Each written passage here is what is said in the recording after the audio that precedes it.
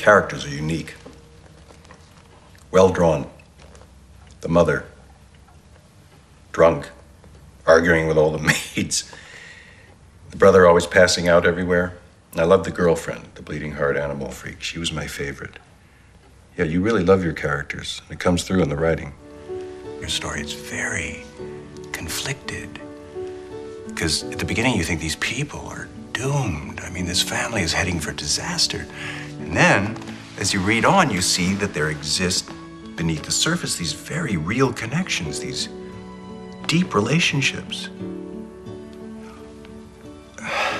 What I took from your story is this, that even in a world where people can be superficial and stupid and selfish, there's still hope.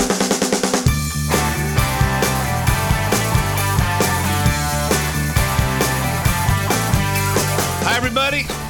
This is Ed Hoffman, and welcome to the main event. Got to get my chant down to the music. And we need to pump this up because my opening clip was a little mellow.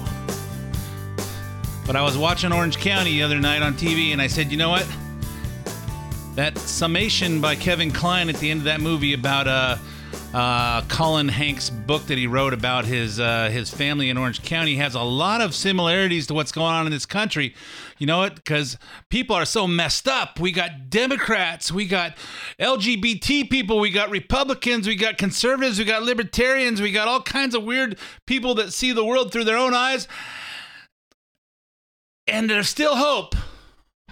I don't know if there's any hope for California because we just have just a balanced mixture of them. But you know what? We're going to try anyway. We're going to keep trying. We're never going to lose hope. We're going to keep pushing on and trying to educate people because not everybody sees things my ways, the way I see them, but they should. And which is why I do this show every week.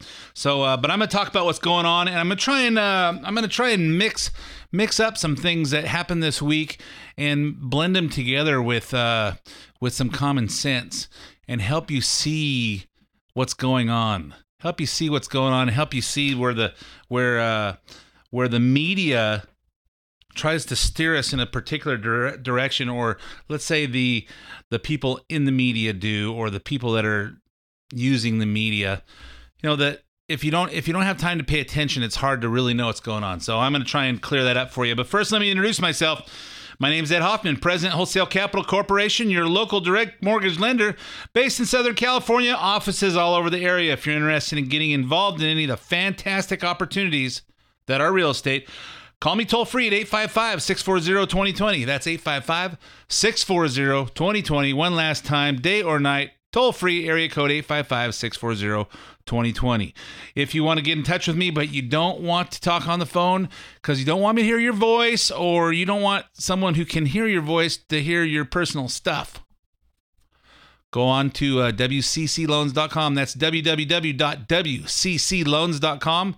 Click on the Loan Center and click Apply Now. And you got all kinds of mortgage information, but by doing that, you can put in as much information as you want me to have. Tell me how much information you want back from me, and I'll help you with the missing pieces of your real estate financing puzzle. If there's any part of the show you want repeated, you can get that at edhoffman.net. Click on the podcast page, listen to it on demand anytime. You can also get the main event podcast on SoundCloud or iTunes. iTunes, you can subscribe to it and have it download to your iPad, your iPod, your iWatch, your computer, your Droid, whatever it is, and have it download once a week, automatic, listen to it whenever you want. Be sure to connect with the show on social media. Follow me on Twitter at Ed Hoffman, where I tweet current events all week long, some weeks more than others. And like the show on Facebook at facebook.com/the main event, Ed Hoffman.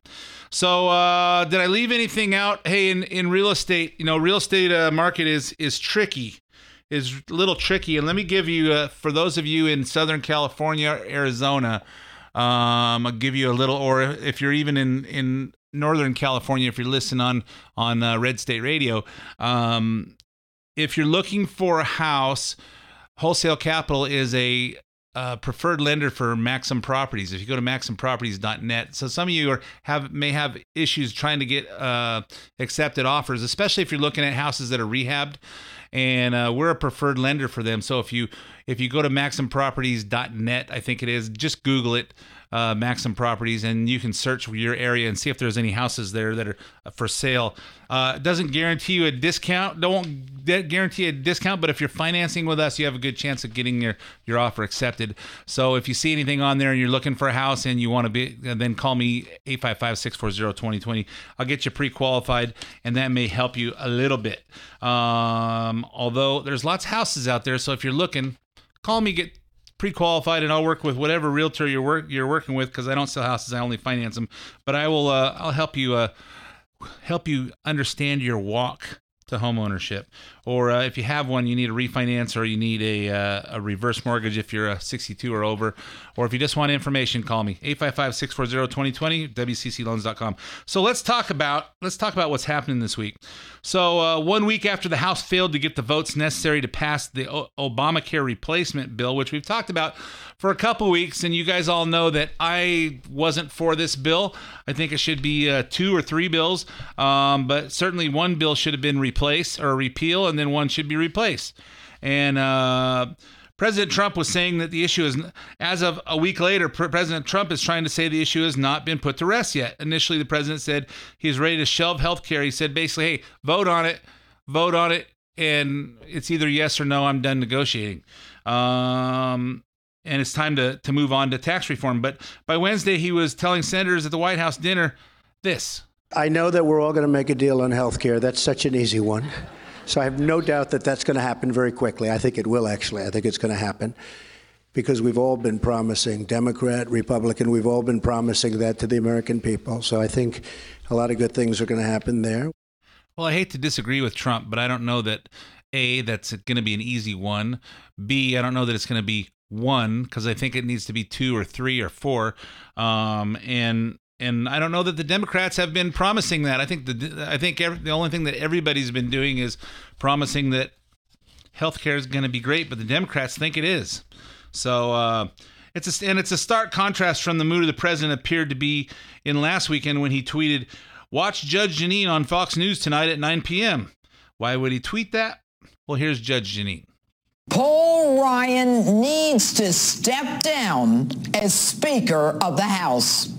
The reason? He failed to deliver the votes on his health care bill, the one trumpeted to repeal and replace Obamacare, the one that he had 7 years to work on, the one he hid under lock and key in the basement of Congress, the one that had to be pulled to prevent the embarrassment of not having enough votes to pass.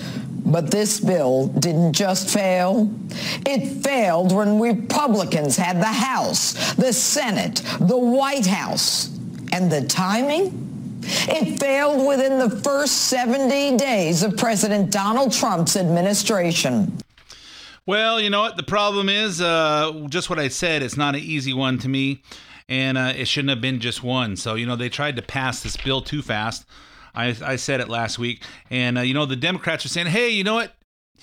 The argument for, hey, just repeal is no. Now 11 million people are going to be without health care. You know what? The figures show that last year only 6.4 million people in the whole country were on the Obamacare. Obamacare is affecting everybody, but only 6.4 million people were actually have bought insurance through the exchanges. 2017, as of February, there was 10.4 million people on it. So let's just call it 11. Let's say 11 million, because we'll round it up. So understand that's only like 3.39% of the whole country that has insurance because of Obamacare. 3.39%. And in order to come up with Obamacare, they had to mess up the system for all of us, because 3.3 million didn't have insurance. And maybe they did, or maybe they didn't. Maybe this is just giving them an alternative, and they happen to be on that program. Interestingly, Paul Ryan didn't react to this initially, but by Thursday morning, Ryan was actually defending the president in his ongoing Twitter war with the Freedom Caucus members. I understand the president's frustration. I share frustration About 90% of our conference is for this bill to repeal and replace Obamacare, and about 10% are not. And that's not enough to pass the bill. We're close. What I am encouraging our members to do is keep talking with each other until we can get the consensus to pass this bill. But it's very understandable that the president is frustrated that we haven't gotten to where we need to go, because this is something we all said we would do. And so he is just expressing his frustration. Yeah, I think it's the frustration that all the voters did, that when we voted in an outsider, say, hey, this is the guy that can get this thing done. And maybe he did hear Judge Jeanine, or maybe he listens to me, or maybe he follows me on Twitter. And I thought, him pushing this one, this is the only chance we have. This is the only chance we have to repeal Obamacare. This is the best it's ever going to get. I think he stuck a knife in his political career, so maybe he's trying to bounce back. I don't know if there's a chance of that. I think Trump will still come out smelling like a rose when we get this thing repealed, and I think at some point he knows the trick to doing this. But on last Friday night, Martha MacCallum had a town hall in North Carolina, and they talked about a number of things. And I watched. I go, oh man, there's some good tidbits here. But because my opinion is that when they do those town halls, and apparently Martha brought in Democrats, Republicans, independents, smart people, idiots. They had a whole mixture of all kinds of tree huggers and free market capitalists, and they had all kinds of people. And I think you get a mixture of what's out there. And I think when I do a sales meeting at my office, we talk about the things that we're running into in the loan business. And I say, hey, let's discuss the gotchas, the little road mines, landmines that come on these loans. And I say the trick to the mortgage business is getting past the roadblocks and the bumps in the road, and there's bumps in the road on every loan. Let's talk about them, because one loan officer is dealing with it this week. The other guys are going to be dealing with it, or they have dealt with it. We all go through the same thing in that. So my opinion is, when I hear these people in this town hall talking, this is how people think. People don't understand stuff. Let's start with, she talked to a lady who is recently unemployed, Cindy. You are recently unemployed, is that right? Yes. So what are your concerns about Obamacare and the possible transition to something new? Well, I'm on COBRA now, and it's just the deductibles are so high. Is the new health care bill going to help with those deductibles? I find that my previous employer allowed a low deductible, high deductible, so people could afford their premiums. Okay, this is like common sense. The deductibles are so high. Is the new plan going to have a lower deductible? And my employer allowed different deductibles to make the premiums affordable. Guess what? That's how insurance works. If you want a lower deductible, your premiums are going to be higher. Guess why? Because the deductible means the deductible is how much risk you take before the insurance company has to start assuming some of that risk. Okay, so if you've got $1,000 deductible on your health insurance, that means the first $1,000 you pay. So you go to 10 doctor's appointments, or you go to a couple doctor's appointments and a couple of X-rays. The first part of the year, you pay everything. After that, they start picking it up after you pay your deductible. If you have a higher deductible, say, hey, the first $10,000, they may never pay anything. They're just collecting insurance for catastrophic at that point. So your premiums go down. Well, what is it going to be? And plus, I'm on COBRA. I'm just recently unemployed. Are you going to be unemployed forever, or you plan on going back to work? Just recently, I'm on COBRA. COBRA is a temporary thing when you leave your job. Leave your job so you can voluntarily pay to keep your health insurance going. And so if you were paying $100 a month at your employer, and when you leave, you get COBRA, you might have to pay $200 because the employer is no longer paying it, but you have the right to keep coverage for a certain period of time. I don't know if it's 6 months or a year, or maybe it's indefinite. The laws keep changing. That's why I have a HR department at my office, because I can't keep up with this. But then next she went to a pastor de Kornfeld. Let's hear him. I know for myself, when the Affordable Care Act was passed 7 years ago, it was much more affordable for me to buy health care. As a pastor, I don't make that much money. And my wife is self-employed, so buying Blue Cross Blue Shield open market was much more expensive than having Blue Cross Blue Shield through the Affordable Care Act. Okay, so let's examine this before we go to the next part of his statement. He's a pastor, which means and just so you know how clergy people make their money, they get paid. Sometimes they get a small salary, and then they get what's the word I'm looking for housing? It's a parsonage, and that parsonage is tax free. So the church usually pays for their house payment and that's tax free. And then they get maybe a car allowance, and they get allowance for supplies and that kind of stuff.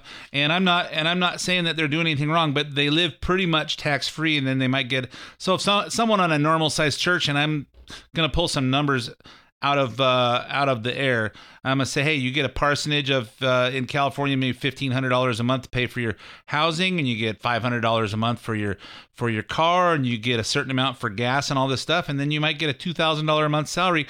So even though you're making $5,000 a month, you're only paying taxes on $2,000. Guess what? If you make $2,000 a month, you don't pay taxes. Okay, with me? Okay, and I'm not downing clergy people or anything, because that's one of the advantages, because they give of themselves to everybody else. So I don't have a problem with that. And then his wife is self-employed. Okay, self-employed means she's not part of a group, which also means she has a ton of tax advantages. She writes off everything. And quite frankly, when I see a lot of self-employed people that aren't making so much money that they can't hide it, they're not paying taxes either. They cheat. Okay? When you start making a lot of money, then there's only a certain amount you can cheat. You try to take some advantages that you can, and say, hey, you know what? Taking full advantage of the laws, the tax laws, to your advantage. There's nothing wrong with that. But small business people that I see go beyond that until they say, hey, Ed, can I buy a house? And I say, well, let me take a look at your taxes. Let's look at your 14s and 15s today before you file your 16s, which are due in a couple of weeks.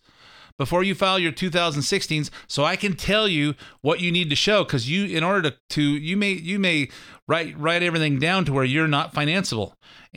But if you got good credit, we can go on 1 year, or we have to average with 2 years. I'll tell you, and you may have to write a check for $10,000 or $15,000 in taxes so that you can finance. Let's take a look at that, because that's how small business people do it. So these people are not in a group, so they don't have group insurance. They're buying it on the open market. So Obamacare was cheaper for them. But remember, these people probably don't pay hardly any taxes either. Let's go to the next part.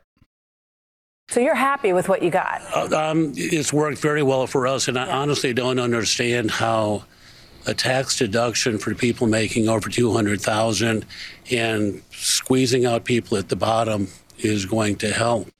Okay, you don't know how.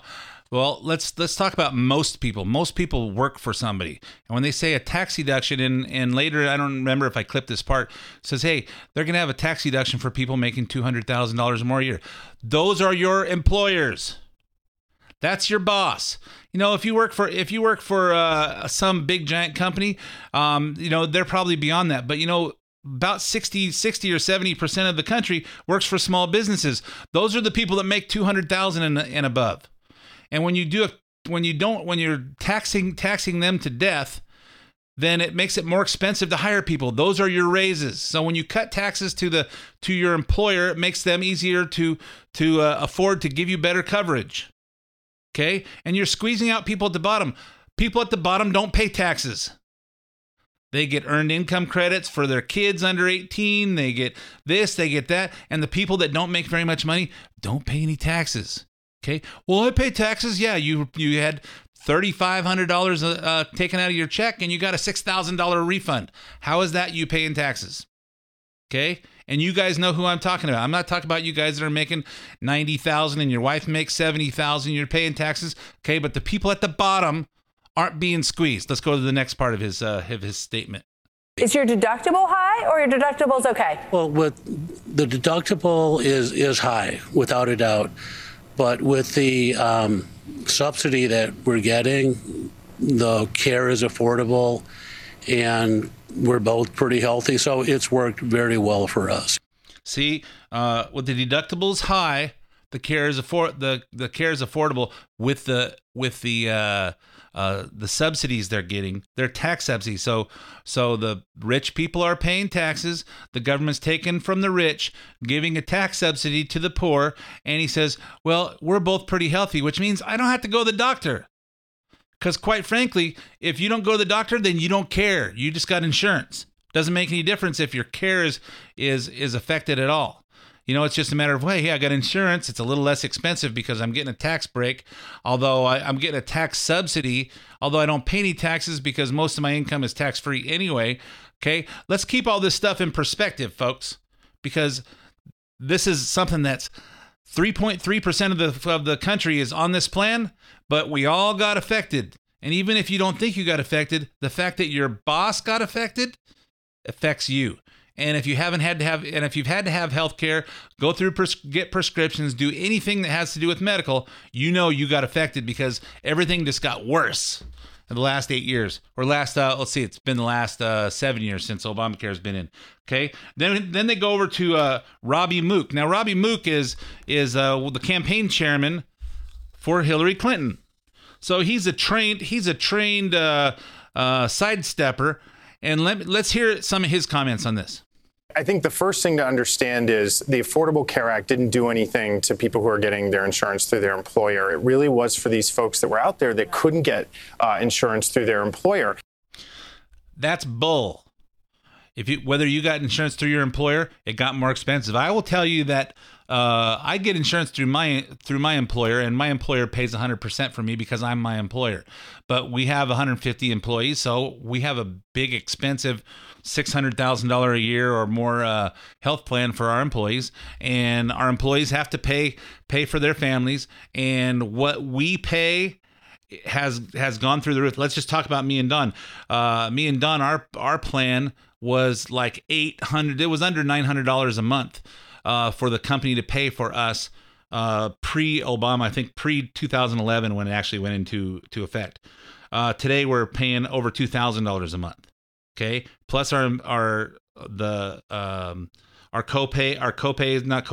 deductible is higher, and it just seems like everything is a pain in the butt to get. You got to get the government's okay to get a prescription. Everything that you do is all monitored, and hey, the doctor gives you a certain amount of medication. Oh, we're not allowed to give you that much.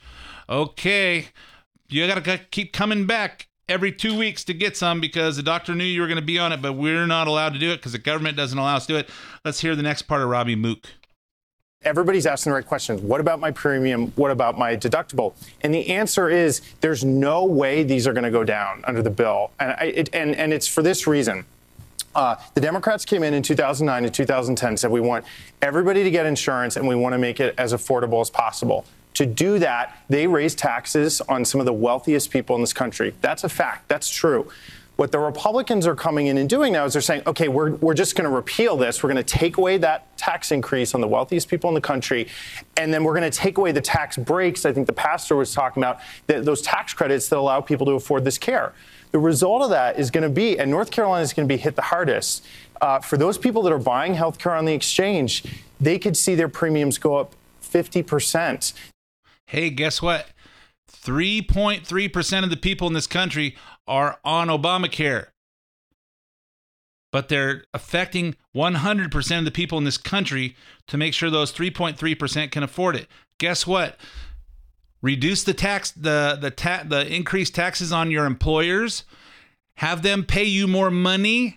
You can afford a little bit higher premiums. And there's other ways to get those premiums down. Open up the state lines to where they can sell over state lines to create for more free market competition. Get rid of the tort reforms so that all the lawyers aren't. If you took Pradaxa and you have a pimple on your arm, you could be owed money. Call the law offices of Slate and Leone or whatever it is out there. That's on at least 4 times an hour on any given station. Get rid of those reforms so everybody's not getting sued. And all those class action suits, nobody gets any money but the lawyers anyway. The other thing they could do is open up being able to buy drugs from out of the country. So if you If you notice, if you go to Mexico or Canada, drugs are a lot cheaper. Hey, anyway, I'm all out of time for part one of the main event. I'm going to be back after 5 minutes of commercials, weather, and traffic, and we'll continue to talk about what happened this week. Don't go away.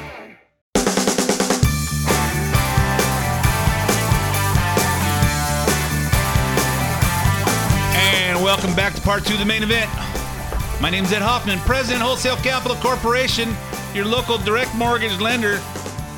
If you're thinking about buying a house, or you need to refinance, or you need some real estate financing advice, call me toll free at 855-640-2020. I don't talk very much about it on the show usually because, you know what, if you're not in that market, it might be a little bit more boring. But what I do talk about is what's going on in this country. And if you recognize some common sense, if you recognize some similarities in the way I think and the way you think, or even if it's not the way you think, if you say, hey, you know, that kind of makes sense, and you need some financing, call a guy who thinks clearly. That would be me, 855-640-2020. So we talked about what's going on in the healthcare thing. I'm sure this is going to be a topic coming up almost regularly for probably the rest of the year. I think it should be, they should just repeal it effective January next year, and then we got 9 months to figure it out. Quite frankly, I think the healthcare system was not that bad before Obamacare. You know, you had insurance companies, you paid for your insurance, you talked to your doctor recommended stuff.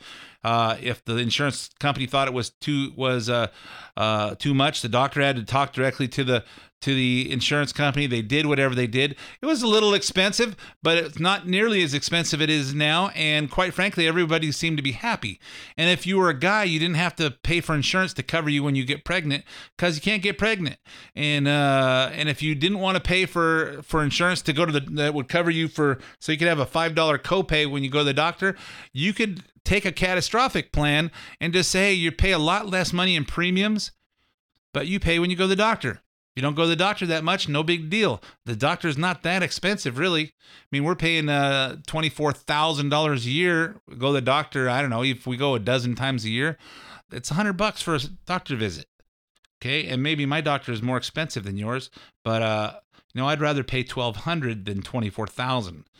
I mean, if I could pay $12,000 and pay $1,200 in extra doctor visits, I'd rather do that because that saves me money. So there's some common sense. There's some common sense there. So let's talk about what else is going on besides healthcare, but we'll keep talking about this as we go. So last week when the House Intelligence Committee held hearings on the alleged Russian interference and the FBI director James Comey said he had found no evidence that Obama administration had Trump associates under surveillance. And this week, Intel Committee Chairman Devin Nunes is still under fire for telling the press he has personally seen evidence to the contrary, especially since it was revealed that he viewed this evidence on the White House grounds. Here's Chuck Schumer and Nancy Pelosi demanding that Nunes recuse himself from the entire investigation just because he's not out to get the president, and they are. Chairman Nunes seems to be more of a partisan for the president than an impartial actor. He has not been cooperating like someone who was interested in getting to the unvarnished truth. And for a chairman to basically freelance on a subject that he was part of, the transition, it's a stunning thing. I'm not sure exactly what it means to be interested in getting to the unvarnished truth. Does that mean that you have to be looking to take the president down?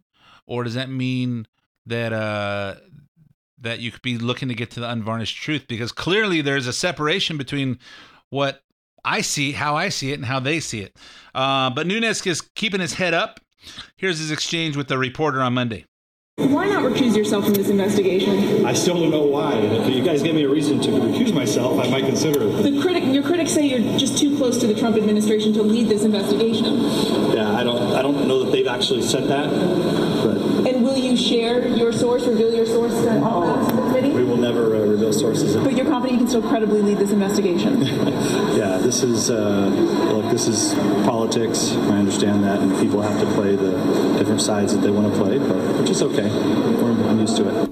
He's too close to the administration because he supported Trump? I don't know. You know what? Think about this. We had Obama for 8 years, and it was a disaster. I hate to use that word because that's That's every paragraph with Donald Trump. So he did stuff that wasn't good for our country.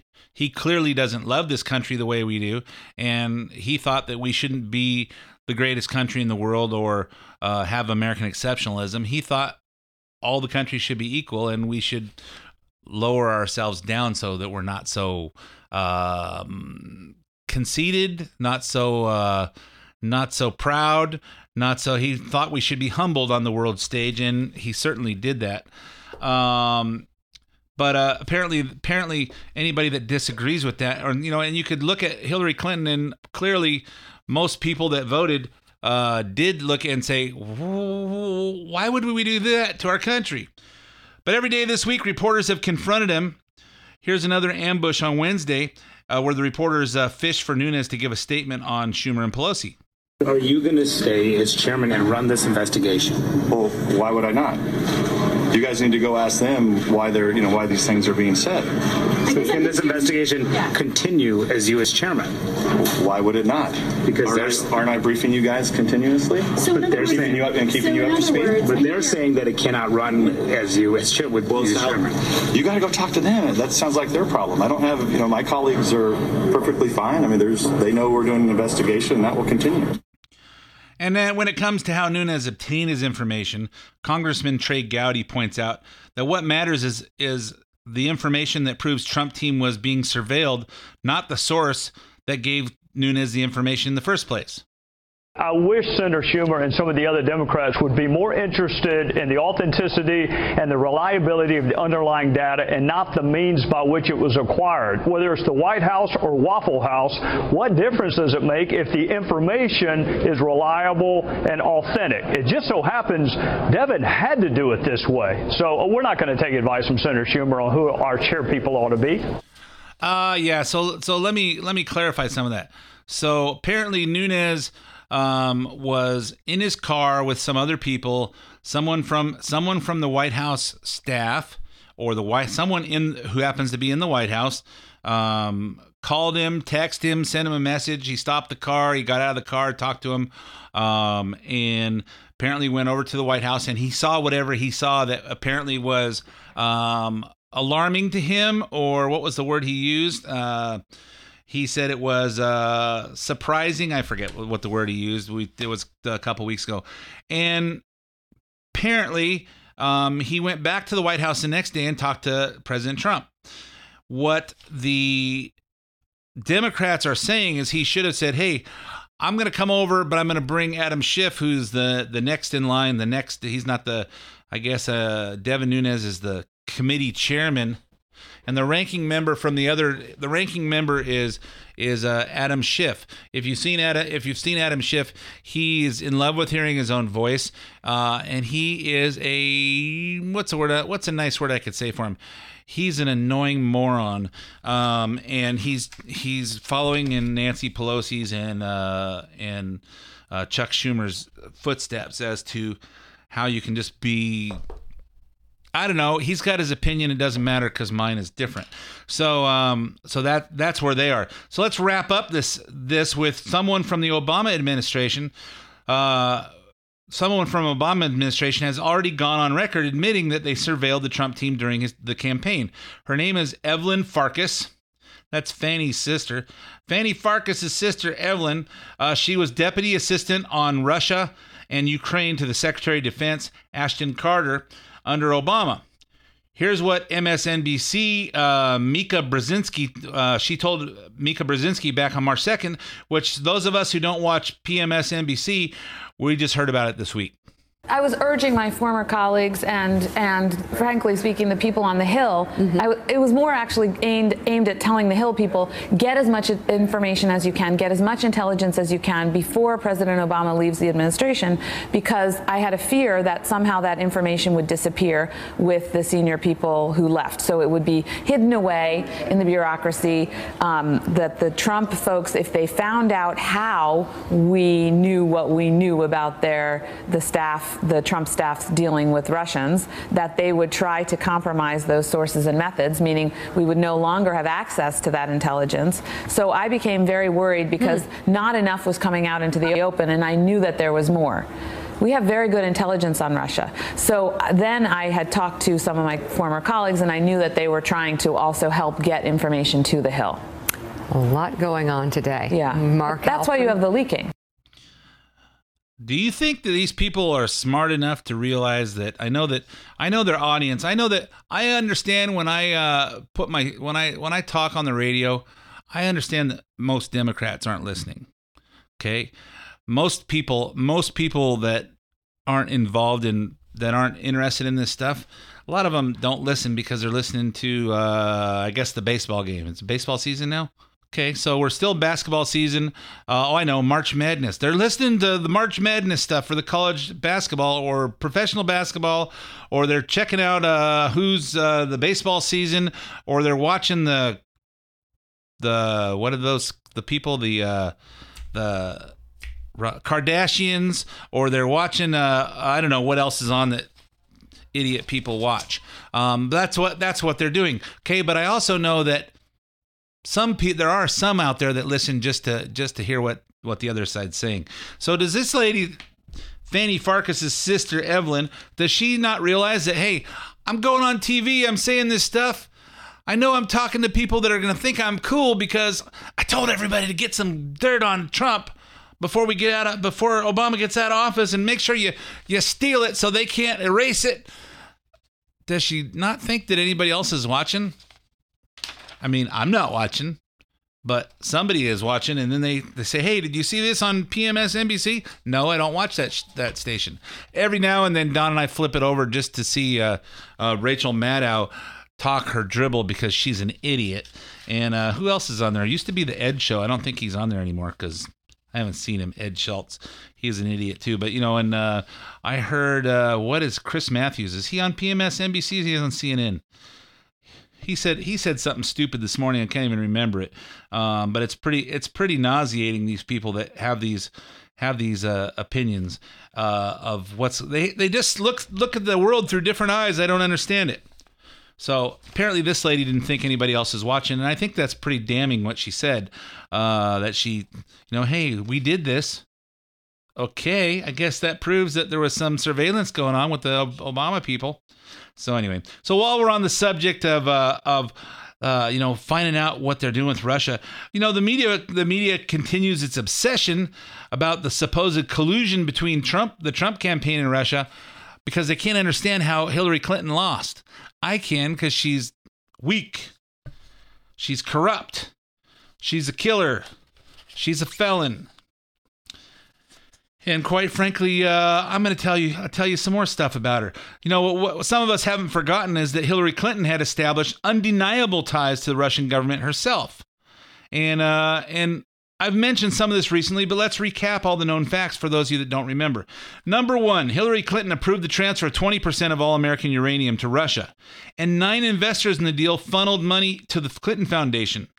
Remarkably, this was reported by the New York Times back April 2015, an article titled "Cash Flowed to Clinton Foundation Amid Russian Uranium Deal." Here's Sean Hannity to explain. Now, according to the Times findings, Ian Telfer, who is the chairman of Uranium One, made huge, massive donations to the Clinton Foundation.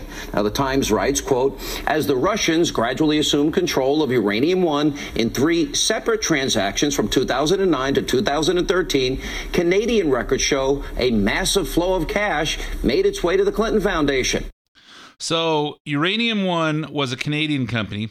And when he's talking about it flowed over 3 transactions to Russian control, there was 3 transactions that Russia took over ownership of it between 2009 and 2013. Incidentally, that's when Hillary Clinton was Secretary of State. And how much cash flowed into the Clinton Foundation? Times report it was $145 million from 9 different investors in the deal. But that's not all. Fact number 2. Hillary Clinton had hid $2.35 million. See, once you got $145 million, $2.35 million doesn't seem that big of a deal. But those were secret donations from Ian Telfer, who is the head of Uranium One. Uranium One's Ian Telfer made 4 foreign donations totaling $2.35 million to the Clinton Foundation. Uranium One's chairman used his family foundation to make those donations. according to the New York Times. Those contributions were not publicly disclosed by the Clintons, despite an agreement that she had with the Obama administration, the White House, to publicly identify all donors. Other people with ties to the company made donations as well. So I don't know. We're worried about what President Trump, these guys talk to the Russians, but no one's concerned about Hillary Clinton giving away our country's uranium. And what is uranium made for? For nuclear energy, nuclear bombs, and we gave it to potentially our biggest, strongest adversary in the world. Let's see. Let's give all our nuclear stuff to someone that we don't want to drop a bomb on us. But in the meanwhile, they're going to fill my bank account with this. So who cares about what happens to the country as long as my family's rich and rich and rich? I don't know. I don't know how you guys feel about that, but I think it's dirty. Okay. Fact 3, Bill Clinton got $500,000 in speaking fees from the Kremlin-backed bank while Hillary Clinton was Secretary of State. The New York Times actually wrote on this as well.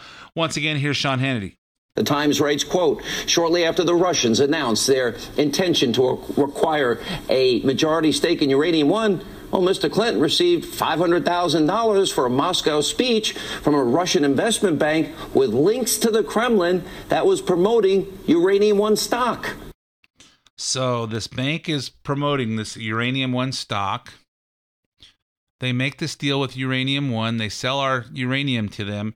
And at the same time, they have Bill Clinton come over and make a little speech. And they give him $500,000, which seems small compared to the $2.35 million that Ian Telfer gave to Hillary and $145 million that the other 9 investors gave. But, it all adds up. $147.85 million right there. I don't know if it means anything to you. It kind of bothers me that people are talking about Trump. So then the next one, John Podesta. John Podesta, remember Hillary's campaign chairman, sat on the board and owned 75,000 shares of an energy company that received $35 million from a company called Rusnano. Okay, what is Rusnano? It's a private equity and venture capital firm owned and operated by the Russian government. Here's Clinton Cash, the guy who wrote Clinton Cash, Peter Schweitzer. Here he is to explain. In 2011, John Podesta joins the board of this very small energy company called Juul Energy, based out of Massachusetts. About 2 months after he joins the board, a Russian entity called Rusnano puts 1 billion rubles, which is about $35 million, into John Podesta's company. Now, what is Rusnano? Rusnano is not a private company, Steve. It is a fund directly funded by the Kremlin. In fact, the Russian science minister called Rusnano Putin's child. So you have the Russian government investing in one of John Podesta's businesses in 2011 while he is an advisor to Hillary Clinton at the State Department. So I don't know. Let's see.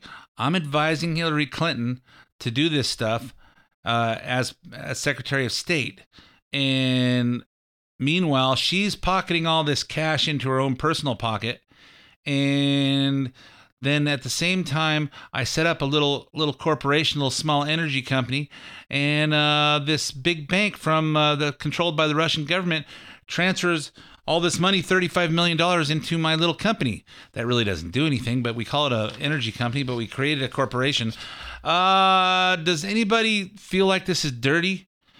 Imagine you have a hamburger store, and you're paying your all these little kids to cook hamburgers and flip burgers and cook fries, and you hire a manager so you don't have to live there all the time, and you're paying him $50,000 a year, $100,000 a year to manage the place.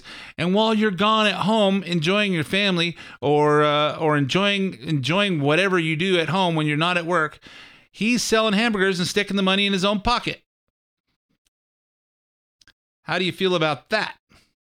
I got an idea. You own a bar, and you're making all kinds of money on alcohol, but except for when you do inventory, you find out your inventory's low. And what you find out is that the guy behind the bar is selling shots, and the people are paying cash. He's just not ringing it up, just sticking it in his pocket. I don't know. Does that bother you? Because we're paying Hillary Clinton to be Secretary of State and to negotiate on behalf of our country and to keep negotiations and keep the diplomacy with other countries up there. And what she's doing is she's skimming the till. Does that bother you any? Because that's what they seem to be worried about with Donald Trump. Of course, Donald Trump was rich before he got in there. I don't know that the Clintons were rich. The Clintons claimed to have been broke when they got out of the White House, in debt no less. But now they're worth hundreds of millions of dollars. How did that happen? And while we're on that, Barack Obama didn't have much of anything either when he went into the White House, but he left with $26 million. How did he do that? Does that bother anybody? Because nobody's talking about that. So let's go to the next fact. Fact 5. Hillary's senior campaign staffers were warned by the Clinton Foundation. Clinton Foundation Senior Vice President Maura Pally, P-A-L-L-Y, warned Hillary's presidential campaign that Senator Chuck Grassley was asking the Department of Justice to investigate the Uranium One deal. Thanks to all Hillary's people using unsecure servers, the email was eventually published by WikiLeaks. So I got this email here. It says, from Maura Pally, July 3rd, 2015. Subject, Grassley letter. It went to Cheryl Mills, John Podesta, Heather Samuelson, Uma Abedin, all of her communication people. And the email says this: putting on all your radars that Chuck Grassley sent a letter to Attorney General Lynch dated June 30th, though we just saw it, asking questions about contributions to the Clinton Foundation and the Uranium One deal. Letter is attached. Craig is connecting with the communications team to be sure they're all aware as well. Someone from the Clinton Foundation, which is supposed to be a nonprofit, independent, nothing having to do with politics. Podesta then forwarded the email to the next tier down, Jennifer Palmieri, who was President Barack Obama's director of communications before joining the Clinton campaign, Christina Shockey, one of the campaign's deputy communications directors, and Tony Kark, C-A-R-R-K, the campaign's research director, and Christina Reynolds, another campaign director. Roughly 90 minutes later. Oh, and he also sent it to Hillary. So I don't know. Does this stuff bother anybody? How are we getting all this inside information? They're checking this stuff, and then the foundation is tipping off these candidates, and they're sending stuff to Obama's people, who then join on her train. Does any of this stuff sound dirty to you? It sounds dirty to me. And they're worried about Trump. They're worried about Trump might have got some secret emails. They don't care what was in the emails. They're worried that Trump encouraged the Russians to steal the emails and give them to WikiLeaks. Hey, if you're on an unsecured server, about anybody can get those. Anybody that's a computer hacker, Napoleon Dynamite, he's got computer hacking skills, nunchuck skills. So anyway, so let's talk about some positive things now. That Trump rolls back some regulations. So President Trump rolled back 4 Obama-era regulations this week, supported by Republicans in the House, who sponsored his actions. So the first was House Judiciary Resolution 37. It's a rollback of Obama's executive order to blacklist government contractors based on alleged labor law violations. When I met with manufacturers earlier this year, and they were having a hard time, believe me, they said this blacklisting rule was one of the greatest threats to growing American business and hiring more American workers. It was a disaster, they said. This rule made it too easy for trial lawyers to get rich by going after American companies and American workers who contract with the federal government, making it very difficult. Yep, all this stuff binds up industry. The second is HJ Resolution 44, which was sponsored by Liz Cheney. It halts Obama's plan to complicate the process of allowing logging, mining, and other commercial uses of federal land. Here's Trump as he signed it. House Joint Resolution 44 removes a Bureau of Land Management rule that took control of land use decisions away from states and local decision makers and gave it to Washington. And that's not good. That's never good. And the last one's nullified education rules. Obama implemented the end of 2016 rules that stripped states of the right to manage their own education policies. I won't play the clip because I'm out of time. So, folks, thanks for listening to Main Event. My name's Ed Hoffman, and I'll be back again with you next week. The content in this program is not intended to be legal advice. The views expressed are those of Ed Hoffman and his invited guests and do not necessarily reflect the views or policies of Wholesale Capital Corporation. WCC is licensed by the California Bureau of Real Estate, broker license number 01147747 and California Finance Lenders License number 603K610. Also licensed in Arizona by the Arizona Department of Financial Institutions, MB number 096199.